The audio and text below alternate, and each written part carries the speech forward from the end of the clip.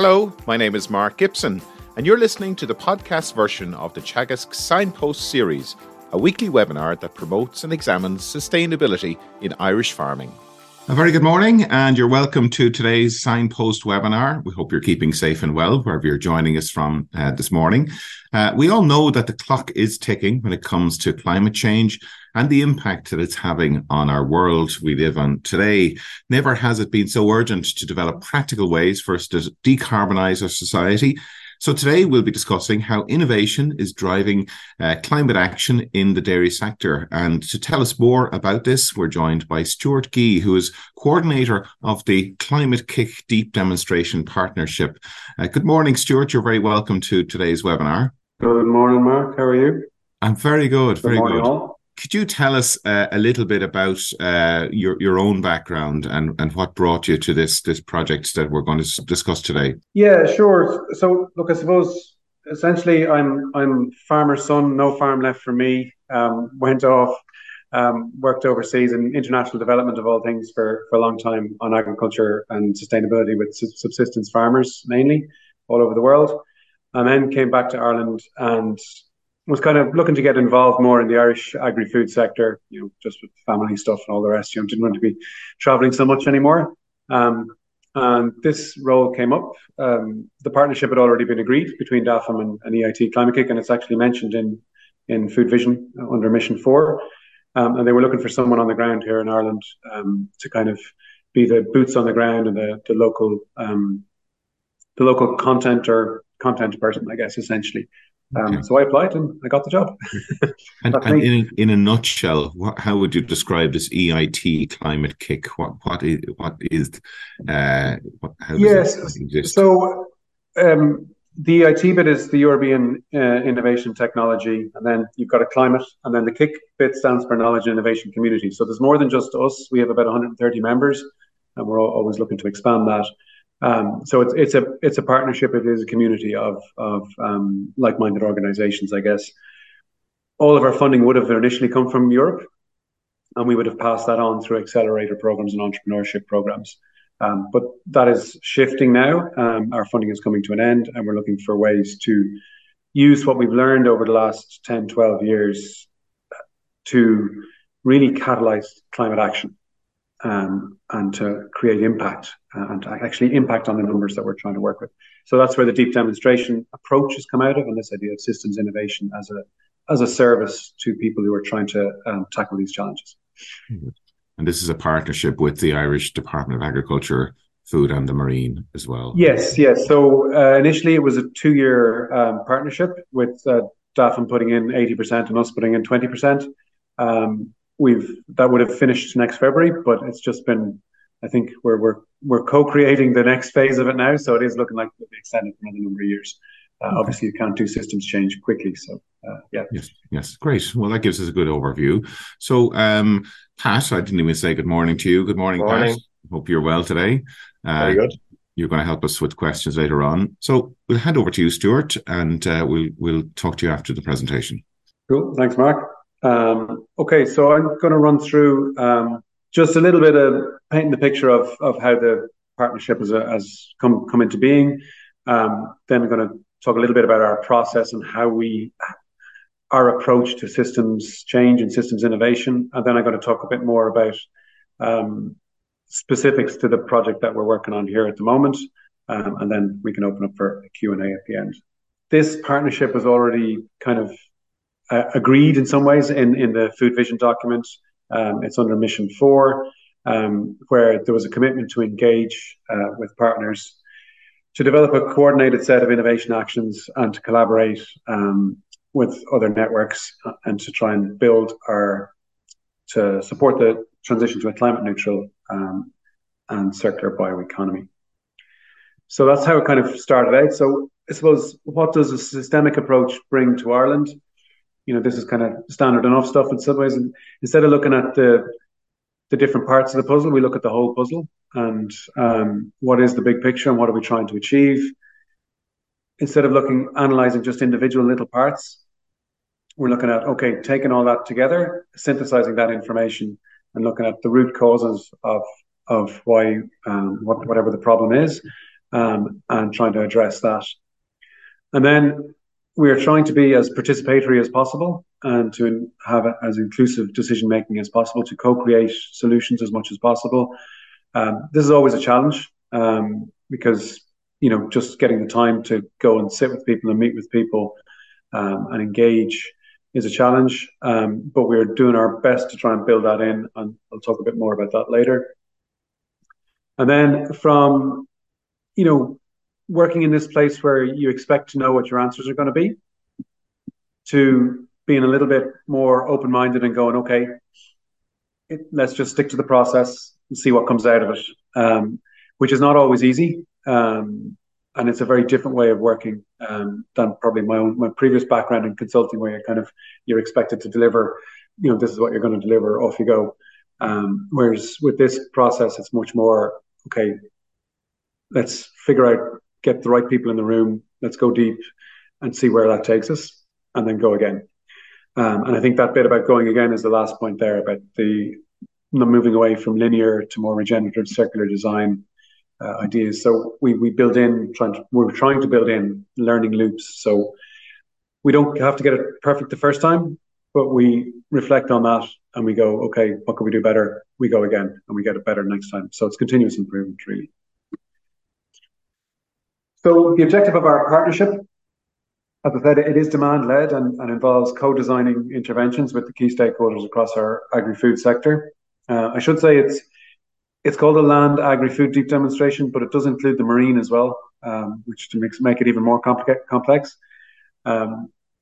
So the point of our first year of work was to come up with this portfolio of large-scale interconnected interventions in the system. I'll describe those a bit more detail in a few minutes. But that's our theory, is that there is no silver bullet, that you have to address multiple things at the same time. As we'd say, you've got to pull on multiple levers of change at the same time, and understand how they're all impacting each other, and build in this learning by doing process, both within each of those interventions, but across them as well. So hopefully that helps us make better informed decisions and about our choices to meet our climate goals. So that's a little bit on the background. The process so far here in Ireland. So we started in March last year, really, maybe April kind of time. And we spent a long time doing stakeholder engagement. I suppose we have a kind of a basic 4-stage process. It's never as simple as putting things into 4 very defined steps. There's always 2 steps forward, 1 step back, 3 steps forward, 4 steps forward, 5 steps back, kind of a thing going on. But the first bit is the defining the vision and the intent is what we call it. So obviously we had food vision that had just been agreed, so we didn't really need to go into a huge amount of work in trying to get stakeholders aligned on a common vision and intent, because the 4 missions from food vision, regardless of whether you agree with everything that's in food vision or whether it will deliver or not, it's kind of hard to disagree with the intent behind the 4 missions and the overall vision of Ireland wanting to being a leader in sustainable food systems. So that was an easy enough. We had a lot of the groundwork had already been done for us in that respect, and it was just kind of validating that and then moving on. And then the framing then is defining the intervention strategy. So what we did was we looked at the agri-food system in Ireland, we mapped it, not a classic systems map by any stretch of the imagination, because it is so complex here, and we felt it would have just looked like a big ball of string. But we did map it, and we spent a lot of time engaging with stakeholders to understand what's behind the numbers in terms of our national statistics and stuff on the various aspects of the system. And then we looked at, so what are our problem spaces, or as we kind of framed it, our innovation space, so look at it from a more positive perspective. So we kind of frame that as a cube with 3 axes with different things on each axis. And we kind of look at this is all our interventions need to fit in here. So anything we want to do needs to touch off all 3 axes. and connect it up, the cube should be full, essentially. There should be no blank spaces in our cube. So that's essentially, I know that could be a little bit hard to get your head around. It took me a long time to figure it out, but that's essentially what our theory of change is around that. So then we get on to this portfolio piece, which is where we've agreed, our stakeholders have helped us come up with this portfolio of actions. We're currently in this activation phase for that portfolio. So we're trying to get kind of co-design the actual, we have the topics, we have the ideas, but we need to build them into an actual tangible deliverables and projects. And we're working on that at the moment. And we've put success metrics to those. And then we're into this final stage, which is sense making and the feedback loops, where we build into the design of our work opportunities to reflect on what we've done. Has it worked? Has it not worked? To pull in information from outside, to make sure we call it innovation scanning, to see what's happening in the rest of the world. And is there stuff that we can just pull into the Irish situation? Not just the rest of the world, but outside of our initiatives here in Ireland, to make sure that we stay on top of the game and we don't miss a beat. And hopefully then that leads to better decisions and better solutions and more impactful solutions. That's the theory. So, as I said, we did a huge amount of stakeholder consultations. We have a consultative group, a multi-stakeholder consultative group that oversees all of this. There's 25 organizations on that, ranging from Department of Agriculture, Department of Environment, Department of Higher Education, Department of the Taoiseach, Department of Enterprise. Then a lot of the state agencies, so Teagasc are obviously on it. We'd have Bord Bia, Quilcha. We have the Strategic Investment Fund, Bank of Ireland, some of the farming organizations, and then some industry reps as well from the meat and dairy side, and also from the marine bioeconomy side. I'm probably leaving a few people out there, so apologies if anybody's on the call and they're feeling left out, but it's quite a diverse group, and they kind of approve or not everything that we do. So we get together maybe once every quarter to discuss how things are going. Beyond that, we've held a huge number of one-on-one interviews or one-on-twos with individuals across the sector here in Ireland. And more recently, we're getting into, as part of our different flagships, getting into having focus groups with actual farmers themselves, rather than just inviting farmers to be some stakeholders at some of our events, because we feel it's hugely important that we design from the bottom up and not from the top down. So we've attended loads of events, obviously, in Ireland as well, and we facilitated some of our own. As part of our deep demo process, we held 3 kind of fairly large workshops. We spread them around, so Ashtown, and then we did one in Galway City, and then we did one down in Fermoy in Moorpark as well. They were all done last year. And then we've had kind of, for a couple of areas that we felt we weren't hitting enough or putting enough emphasis on, we had a tillage and horticulture focus group down in Athy back in February, and we've had a few online meetings with some representatives from the blue bioeconomy, so the marine sector as well. And then obviously I'm part of a European-wide organisation, so while I'm kind of the face of this here in Ireland, I have a large team of various experts supporting our work here from across Europe. So we pull on them as well, and our wider Climate Kick community as well. So all of that, and we had kind of 4 kind of documents, I suppose, that we produced. The systems map I mentioned. We also did a policy insights report, which looked at climate action and CAP strategic plans across, the CAP strategic plans are across 8 European countries, and then 4 other countries as well that aren't in CAP, so outside Europe. Then we've done this innovations report, which has focus areas, chapters on carbon farming, just transition, circular economy, alternative proteins, and various bits and pieces like that. And then we obviously have to find, part of our mandate is to find the funding to implement all these things that we're talking about as well. So we're looking at, we started scanning the funding and financing landscape, and this work has moved on now quite a bit. So all of that gave us a huge number of ideas. A lot of them were existing and some of them were new. None of them were ours, I would say. I don't think anything in there I could say I thought of that. They all came from other people and other reports or pieces of work. And we curated all of that with this help of our consultative group into 7 flagships.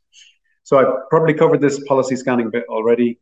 I don't think there's too much more I need to add in there. And the innovation piece, I think, is really important, that this is continuous through our work, because there's so much research and innovation happening around the world, not in Ireland, number one, but around the world on top of that, that we need to keep on top of it to make sure that we have the most, we place our bet on the best possible solutions, or the ones that are most likely to succeed.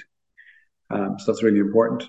And we're involved in other projects, European-wide projects around clean farms, which I know Teagasc is also involved in, and the Credible project, which is a network on carbon farming and stuff as well, that we try and pull in from that. I've mentioned the funding and finance piece. So as an organization, we're also establishing an investment fund that will support this kind of funding portfolios of change. So we're working on that as an organization. And then this other critical piece, which obviously is very close to Mark's remit here, Mark and Pat's remit here, the capability building piece. Now, initially we're focusing mostly on the department and on their needs around wanting to be able to deliver systems innovation as a department and drive that forward. But I think we will also be addressing capability needs across stakeholders within the kind of the focus areas of our flagships as well. Okay, so then on to our 7 flagships. So our original mandate was to look at how do we achieve the 25% reduction targets in emissions by 2030. Now, you can see a quick look at these flagships shows that flagships go well beyond that. And I think that was reflected by what people were telling us, in that, you know, there's a huge amount of research and technology and actions on the ground already focused on that 2030 agenda. So we didn't feel there was a massive amount of innovation that we could bring in there, other than around how do we make it happen. We know a lot of the things that are in the MAC and all these things that you guys are trying through the Signpost Farms. So there's not a huge amount of innovation to be brought in there, other than how do we make it scale it quicker, I guess, these things. But what came out really strongly was, and this came up from a farmer who stood up in our first workshop and he said, what does this look like for me? What does my farm look like in 2040 or 2050? And that has really resonated with me in particular, but I guess the whole team. And so we said, okay, well, let's the food sector look like in 2050. So let's create a much longer term vision and co-create that with obviously with farmers, but with other stakeholders. Now, this is early stages of design, so we're not sure how it can look, but it could be a citizens' assembly or it could be something else. We're not really sure. But we're engaging with senior management and DAFM to kind of flesh out how we go about this. But I think it's a really interesting piece of work. The second flagship then is around looking at new value chains or new products from existing value chains. So, you know, all the stuff we produce today is great, but it may not be what we'll need in the future. There's always new things coming online, and there's, you know, we've got grass biorefining, for instance, where you can break down grass into 4 different parts, and each part has a value, and there's all kinds of different things we could be doing. So this is kind of saying, okay, look, we've been brilliant at pharma and tech in Ireland. So what are the bioeconomy industries of the future that we want to make sure we have here in Ireland? And trying to plan out that and build in that and invest in it. And then flagship 3 is very much around the kind of a more place-based, as we would say, or a regional circular bioeconomy. So how do we build out circular bioeconomy on a regional level? This one is already well underway in the design phase, and we've been engaging with the 3 regions. So the East and Midlands, South West and Northwest, I think. I'm looking at how we can build that out. Then the bottom 4 flagships are the ones that I'm kind of more responsible for. My colleague Denise kind of leads on the first 3. So flagship 4, it's the National Carbon Farming Framework, essentially, which we hope will go beyond carbon farming and include biodiversity, nature credits, and emissions reductions as well. But I'll talk a bit more in detail on that one shortly. Flagship 5 hasn't quite started yet, but we're just at early stage. We're looking at how do we, and don't kill me for calling it climate neutral beef. It could be sustainable beef or whatever. We haven't kind of settled on a terminology here yet. But to look at the premise being that, from the meat sector, a lot of people will say, well, some of our more extensive beef farmers are probably close to being climate neutral already. So we're saying, okay, well, let's look at defining what that would mean on a farm, and then let's look at baselining some farms and seeing where we're at. And then is there a possibility to get a premium through the market for a certified product? So that's kind of what we're thinking of there. But as I said, very early stage on that. So happy to don't hold me to anything in particular on that one just yet. Flagship 6 on the dairy, this one has started. We've had some funding to actually get some different consultants or partners engaged on this. This has started in the last month. So we're trying to co-create with the dairy sector. What does sustainable dairy production look like? So this goes beyond the 25% reduction. What would actually a fully sustainable dairy production system look like? And that goes beyond environmental to include, your social, your economic, and I think we were having discussions the other day about even partly this kind of idea of inspiration, like to be proud of your product and the way you produce it, and to see a future in producing it. I think there's a bit there which is kind of interesting. So we're working on that at the moment, and then once we kind of come up with the definition is not quite the right term, maybe the boundary conditions or would be a better way of looking at it. Once we come up with that, then to kind of go, okay, what would that mean then for the dairy sector as it is now, if it were to transition to that? Is it even possible? And to figure that out. So that's that one. And then Flagship 7 is growing and diversifying the tillage sector. So there's a Food Vision tillage group established back at the beginning of the summer, I think. So we're kind of waiting for that group to finalize its deliberations before we kind of push ahead, because we don't want to operate in parallel. We'd rather wait and see what comes out of that, and then we can take that and run with it and help to try and implement it, some of the recommendations from it. So that's our 7 flagships. In terms of the structure, the way all this is set up, so at the bottom of the screen there, you'll see we have our 7 flagships, F1 to 7. So for each flagship, we've set up kind of or we will, if we haven't already, set up a delivery team of a bunch of different stakeholders that are keen to drive it forward. Then we have what we call our portfolio management team, which is ourselves and DAFM. We have a kind of a tight-knit partnership there that will drive it forward. And then at the top, as I mentioned earlier, we have our consultative group that kind of oversees everything, and they will be doing kind of checking across all the flagships to see how they're going, not just the individual ones. So probably mentioned a good bit of this already, so I don't really need to go into it in too much detail on this slide. But the idea around a national carbon farming framework, this was something that was in the DAFM's Climate Action Plan already. It came out strongly as a priority with our stakeholder engagement. So there was an obvious kind of, well, let's work on it together, which is what we're doing. And I think just to kind of give a little flavor of how we've set that up, we have kind of 3 work packages. So there is a public consultation document available on the department's website at the moment, which please do go on and give your feedback. The questions aren't particularly heavy, but there is space there for your own comments or reflections at the end. But it will give us good direction on what should be included in a national framework. Then we have a second work package, which we call focused engagement, which, FDT is our flagship delivery team. So the different members of the team are working on that and engaging key stakeholders. So yesterday we met with 3 or 4 different farming organisations, and we've gone down to Cork and met with farmers as well. And we're continuing that over the next couple of months.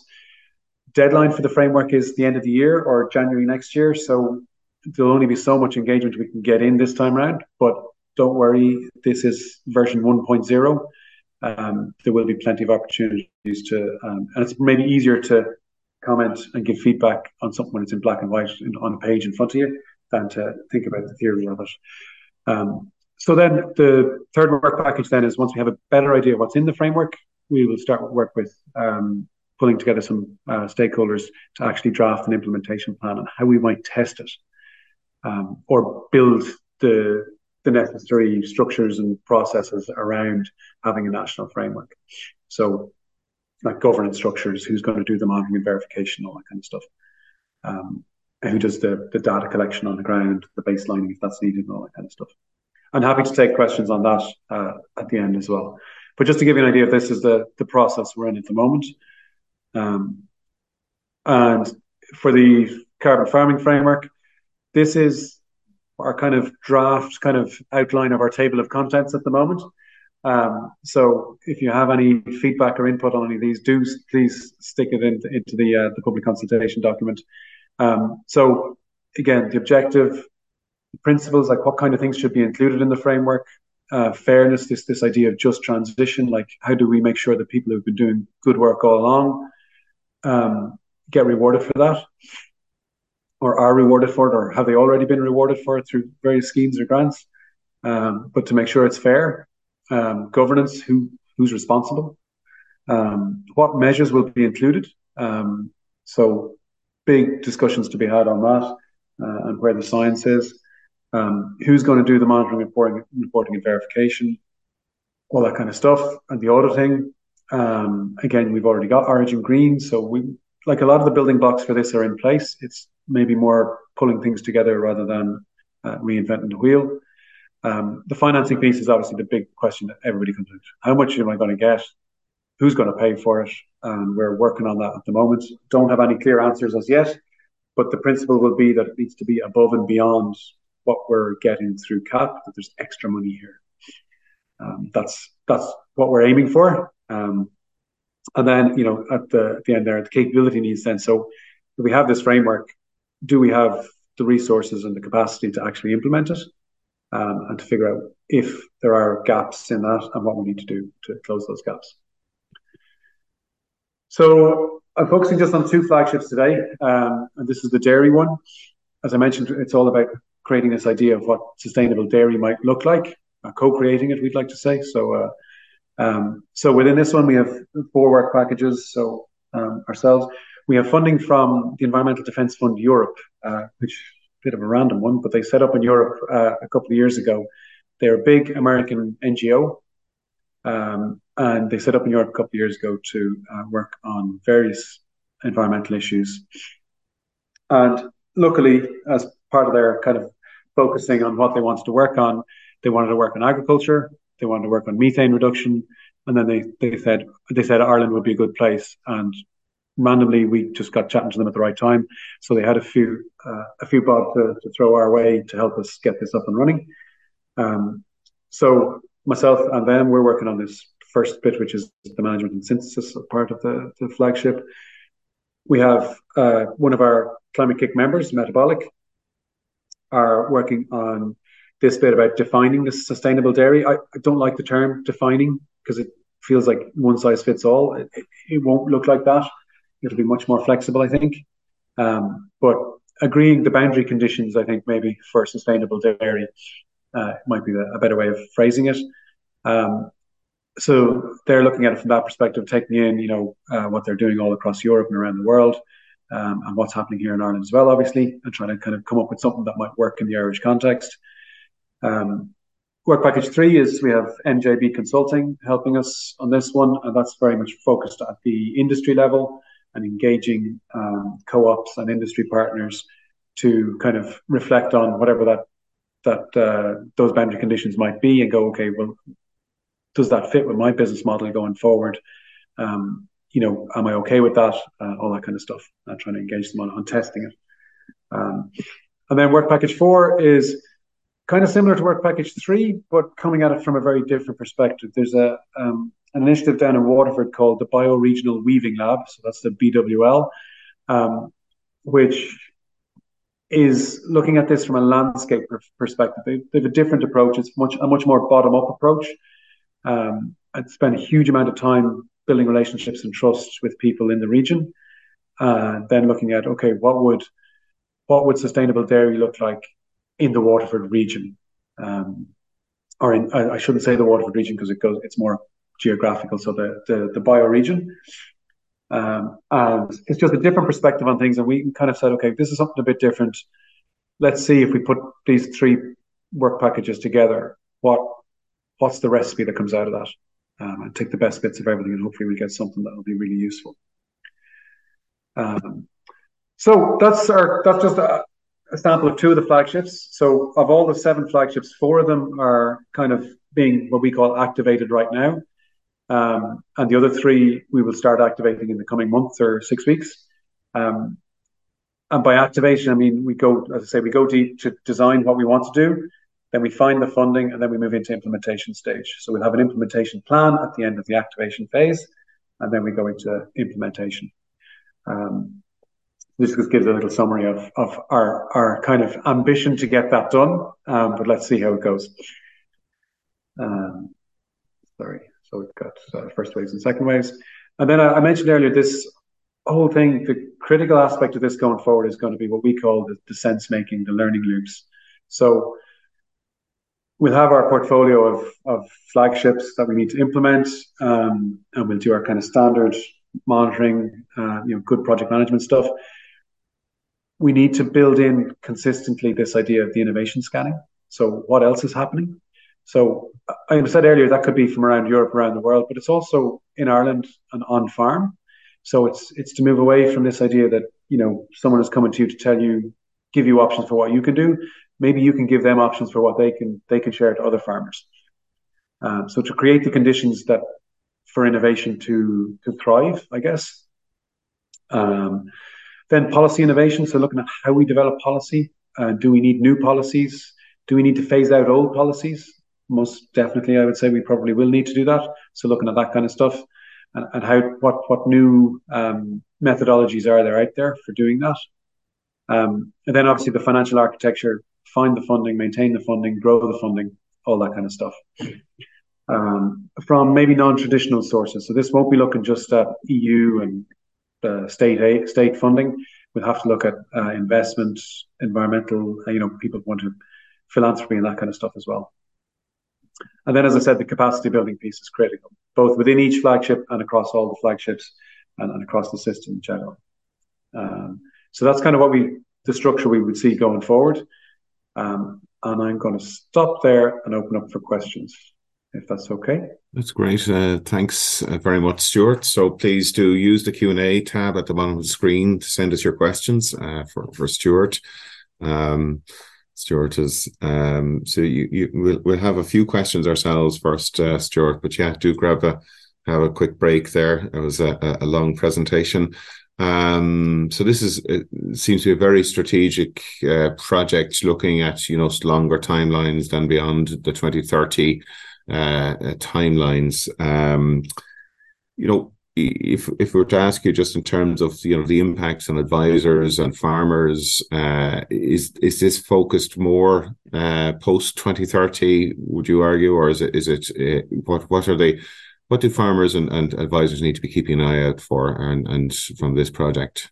I think it's both. I mean, we have to reach our 25% reduction targets for 2030. So we want to, but it's not just those targets. There's also, biodiversity targets, water quality targets. There's growing the tillage sector by 60,000 hectares by 2030. There's all those bits in it as well. It's not just the climate bit. So we're hoping that all of these things together can help us. No, it's not. This initiative isn't going to do it on its own. There's just no way. But hopefully it can help to put a framework in place to join the dots between all the existing great stuff that's happening and say, okay, let's all pull in the same direction and to get this done. I think in terms of farmers, I suppose what we'll be looking for is to engage farmers more face to face as we design the flagships, but also through implementation to set up some kind of continual reflection focus groups that come back every 6 months or a year or whatever. I don't know how we'll set it up, but to make sure we get the ground truthing bit right, because very easy to kind of go and say we're going to do this, that, and the other, and then somebody tried that before, it's not going to work, and you have to build that relationship and that trust and all that kind of stuff to move it forward. So I think with the MAC we have a lot of these on-farm climate mitigation measures in place. I don't think there's a big ask beyond let's get those implemented. And I think with Flagship 4 around the ecosystem services or carbon farming, what we would hope to do is to bring in let's call it a scheme through the framework that will pay for some of those things. So, you're not just getting paid for your products anymore. Well, I know there's obviously you've got acres and all the things. We do get the schemes, we have get paid for the environmental schemes. But can we have that additional piece of value for a farmer that makes them, I don't say makes them, I hate that term, but that when you're making a decision on your farm about how you want to manage it, that factors into your decision. Okay, well, if I raise the water table on that field or I shut off that corner and leave it for biodiversity, well, maybe economically I'll be better off, and environmentally I'm doing the right thing, and that just works in my situation. Maybe I'm a part-time farmer and I don't have the time to be. Maybe I could cut my stock a couple and still be doing the right thing and have everything just right, and maybe get a premium price for my product potentially down the line. I think that's where we want to get to, but maybe that's a bit utopian. I don't know.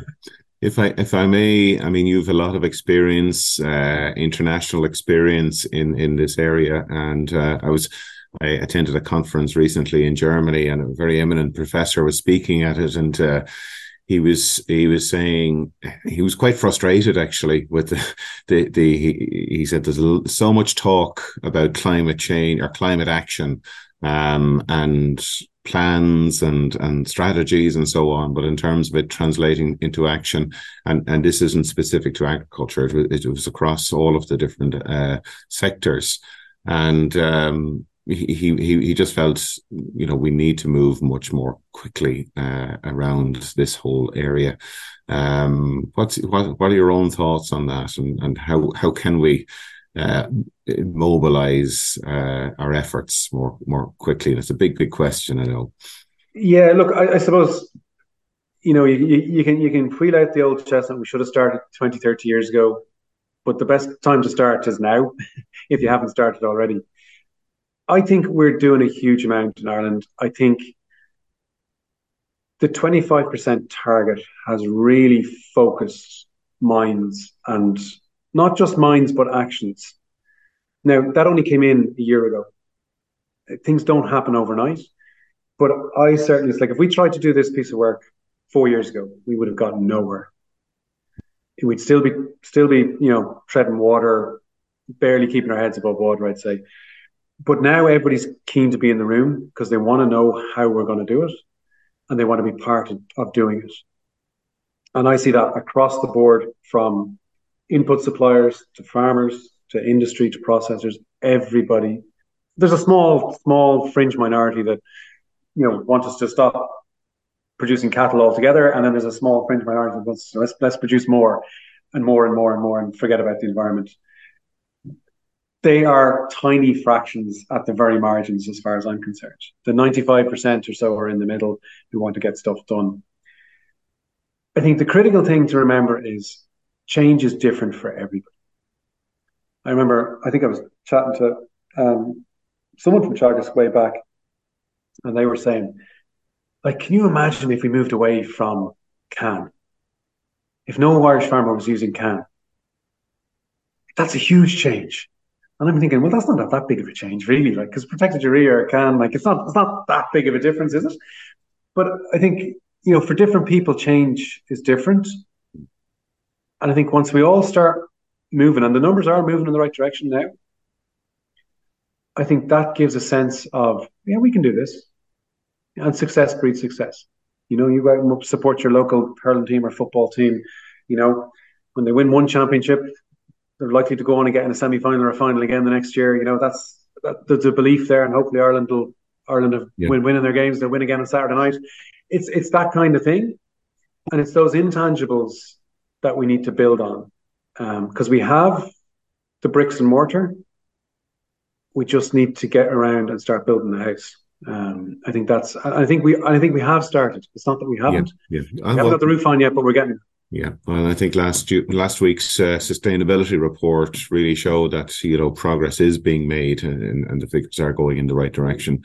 Had some very, very interesting questions coming through from our audience this morning. You're on mute. Sorry, do you want me to look at the Q&A? Sorry, I don't think. Apologies. We'll put the questions to you, Stuart. Okay, so good. Yeah. No, and a question there, and it's quite specific in relation to flagship 5. You're using the word sustainable for the dairy sector, but would we be better to use sustainable grass-fed and incorporate another element, I suppose, of sustainability in that?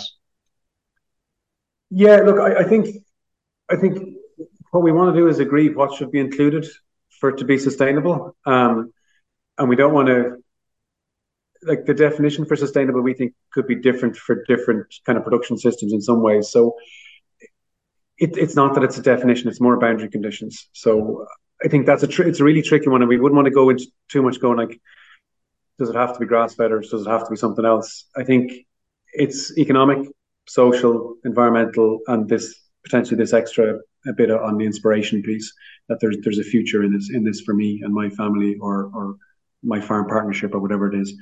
I think I'd be reluctant to add a particular, because then you don't want to marginalize somebody who could be doing great things, but you just haven't thought of them yet. So that's kind of the right look at it. There's a question there, and it's something you alluded to, that how are we going to develop systems that appreciate and don't penalize those who have already been making those strides in a policy framework which usually focuses just on change and on it's maybe a little bit about protecting what has been developed as well as just paying for change. Yeah, and I think this is really tricky bit. The short answer is we'll figure it out together, I guess. Like one of our key stakeholders is the National Economic and Social Council, who wrote the report earlier in the year on just transition in agriculture. So we're obviously tapping into their expertise on this. It's not going to be easy, I would say. Currently, and this is me speaking, I'm not speaking for anybody else, I don't see anything that would disincentivize good work that's been done already. But will that good work be rewarded is a different question. Now, I think the way we're looking at the Carbon Farming Ecosystem Services framework is that if we can include what I call the 3 buckets, so emissions reductions, carbon removals and sequestration in soil or in trees or hedgerows, and the third one then being around biodiversity, water quality. I think there's a potential there for, the way we kind of score biodiversity at the moment. So say you have a good score on your farm already, that you would get rewarded for that score. So if you were getting a 4 out of 10, you're getting a certain payment. If you get a 10 out of 10, you're getting a different payment. So if you're already at a 10 out of 10, I would see there's potential there to get a payment for that 10 out of 10 and to maintain that.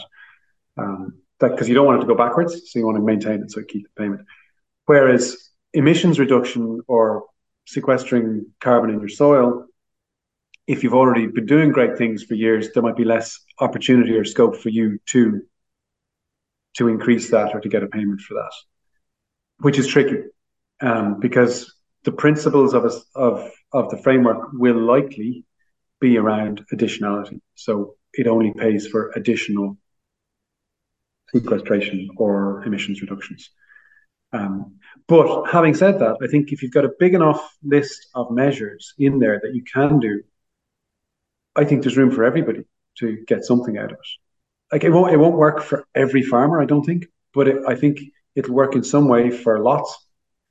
And say potentially if things like, methane inhibitors in livestock feed could be included potentially. I'm not saying they will be, but if they were included, like that might say, well, I might not make a lot of money, but it might cover my costs for buying that stuff, and I can drive down my emissions. So it's that kind of stuff, you know. I think we don't know what will be in it yet, so hard to say. But I think there'll be something in it for most people. But I think that fairness piece needs to be thrashed out. We need to figure it out. Okay, question there in relation to flagship 4 to 10.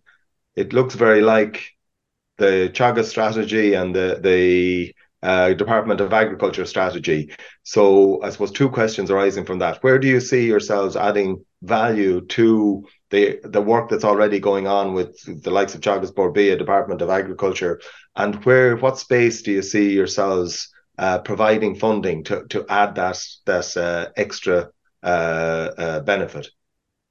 Okay, so I think with all of the flagships, there's a huge amount going on already. So we recognize this very early on. So our role is really connecting the dots and facilitating a process. It's not reinventing the wheel here. Like, there's so much good stuff happening that with a little bit of tweak and shift and maybe a bit more funding, we can really hit the ground. Well, we're already hitting the ground walking. We can get up to a run, I think. So I think that's where we see our added value to this is, you know, the kind of the honest broker, but the mediator in the middle to kind of pull people together and to co-create and organize people to come around and to put a structure in place that we can build around. I think that's probably where we add most value. Now, as I said, one of our deliverables is to find funding for all these flagships. That's a huge piece of work, and we are working on that in the background, trying to figure out what's the best way of pulling all that together, for individual flagships, but also for the entire portfolio. I don't know exactly what that's going to look like, but we're working on various bits and pieces. We have a whole funding and finance team that are kind of looking at that, and obviously we're engaged with the Strategic Investment Fund, we're engaged with banks, we're engaged with the Department, with the EU. So I don't know what it'll look like, but there's a commitment there from our side to try and solve that, at least to some extent, and to drive things forward. So I think that I suppose our added value is trying to amplify the impact. That the potential is there for impact. We just want to help people realize it. I think that's probably where we come in. So, and maybe I'm being a bit too picking my own role up here, but well, and realizing you're at an early stage of the development of all of this. A question there in relation to the I suppose the relative potential impacts, or the relative need, if you want to look at it from the other perspective, of policy versus I suppose support type initiatives in relation to and what I mean by policy is a more restrictive policy. So in terms of getting where we need to get to, how does the balance between forcing farmers' hands in relation to with policy versus incentivizing through other mechanisms, how much of both are we likely to have to implement?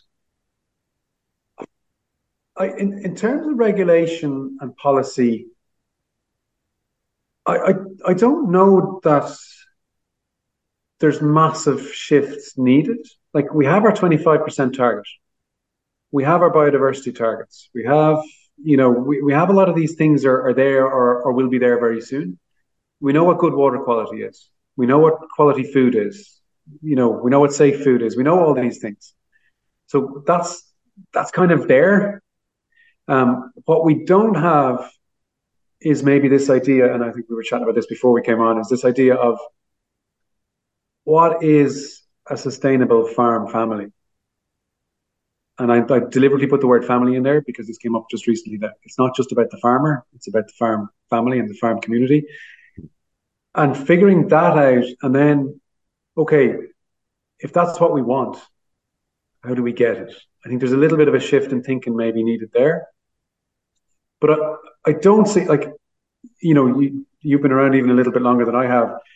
The Irish government is not looking to impose restrictions at the moment. I think will all be voluntary, and it will be looking to incentivize the behaviors that we want. I don't see that changing in the short term, but then governments change, and who knows?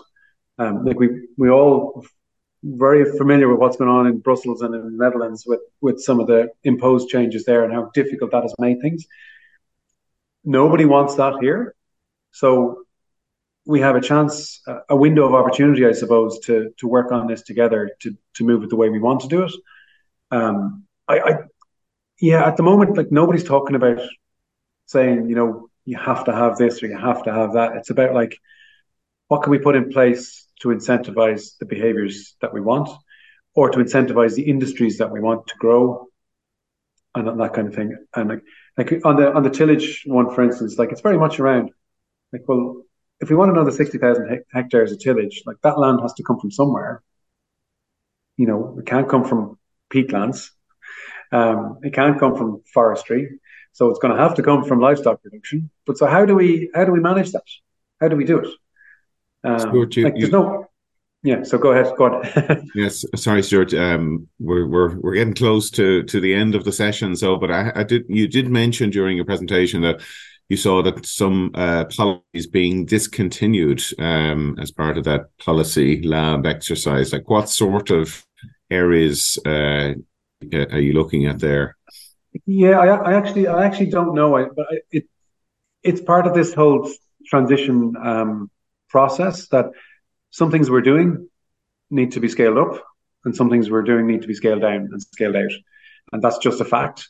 So whether that be on farm or it be at policy level, I think you always hear these things when you chat to farmers.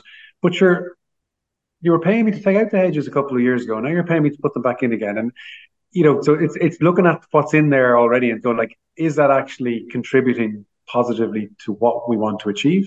And if it's not, we need to phase it out. Phase in things, as I just said to Pat there, like phase in things that incentivize what we want and phase out things that don't. Makes sense. Yeah, we're not layering on top of. I don't know what those things would be. I think, but there's a piece of work there to sit down and figure out, what's here that just doesn't make sense anymore that we need to get rid of.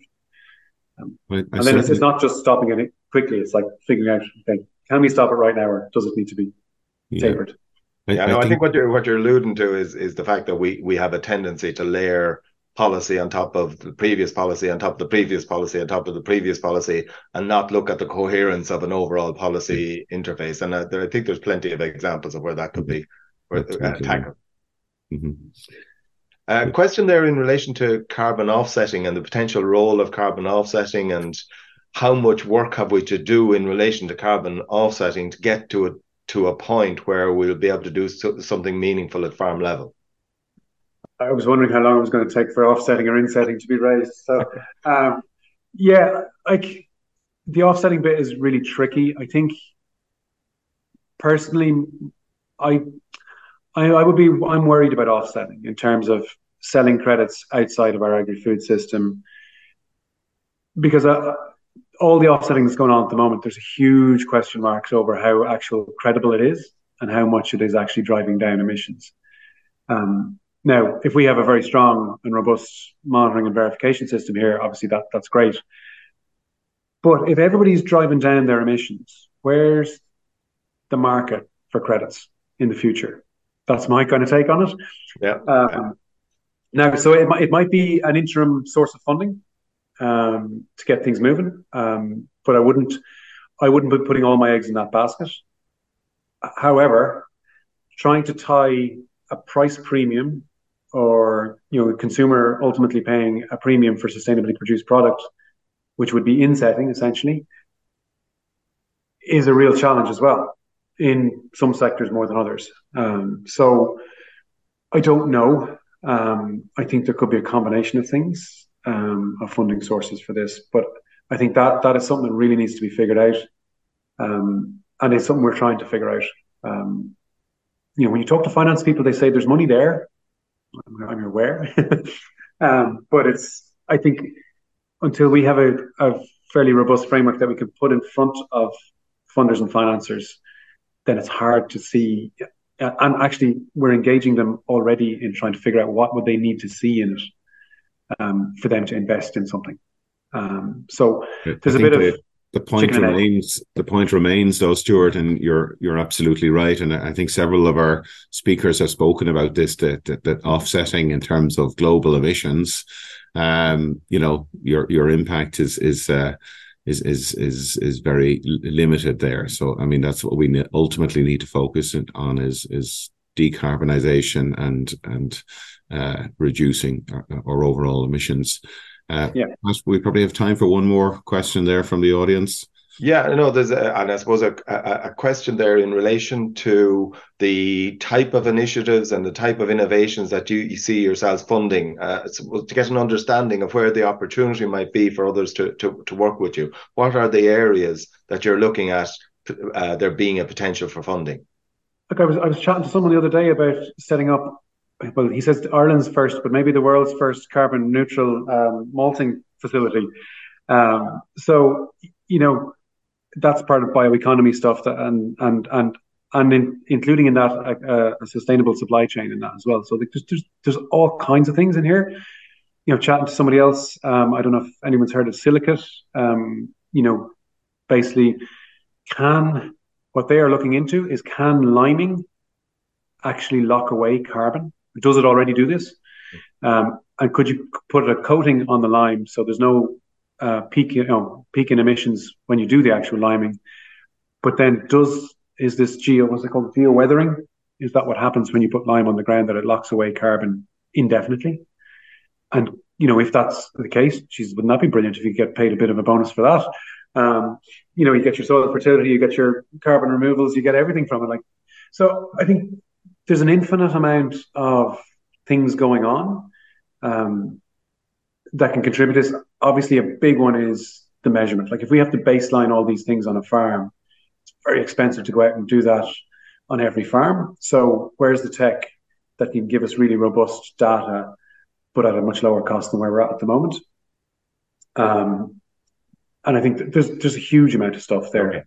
Okay. There's one possibly slightly cheeky question wondering who are the US philanthropists who are interested in funding. I suspect they might be looking for a little bit of insight for themselves.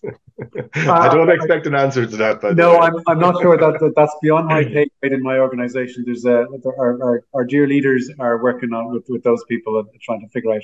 It's not just US though; it would be globally. And to see, we're trying to set up this thing called the 1.5 fund. So we're trying to get a fund of 1.5 billion put together that can fund potentially portfolios like this one here in Ireland and other things as well. Okay, we're going to have to wrap it up there, Stuart. We did have one final comment there. I do want to read out just in relation to farm size needs to be taken into account, and our definition of the family farm, I suppose, needs to be reconsidered, and particularly with the increasing size of farms that has been happening over the last number of years, and the viability obviously plays a big factor in there. So look, Stuart, thank you so much. Really interesting presentation, and I think that if people want to find out more about the project, there is a project website, I understand. Just Google Deep Down Ireland Land Agri-Food Deep Demonstration. Either bring it to our website or DAFN's, one or the other. All the stuff is there. Yeah. Okay, brilliant. Okay, well, thanks very much, Stuart, and Pat. Thanks very much for helping with the questions, and our thanks to Mary in the background helping with the technical side today. Next week we'll be joined by James Rambod, who's a technologist with Teagasc, and we'll be discussing farm data to decarbonisation, building the backbone of a national carbon monitoring network.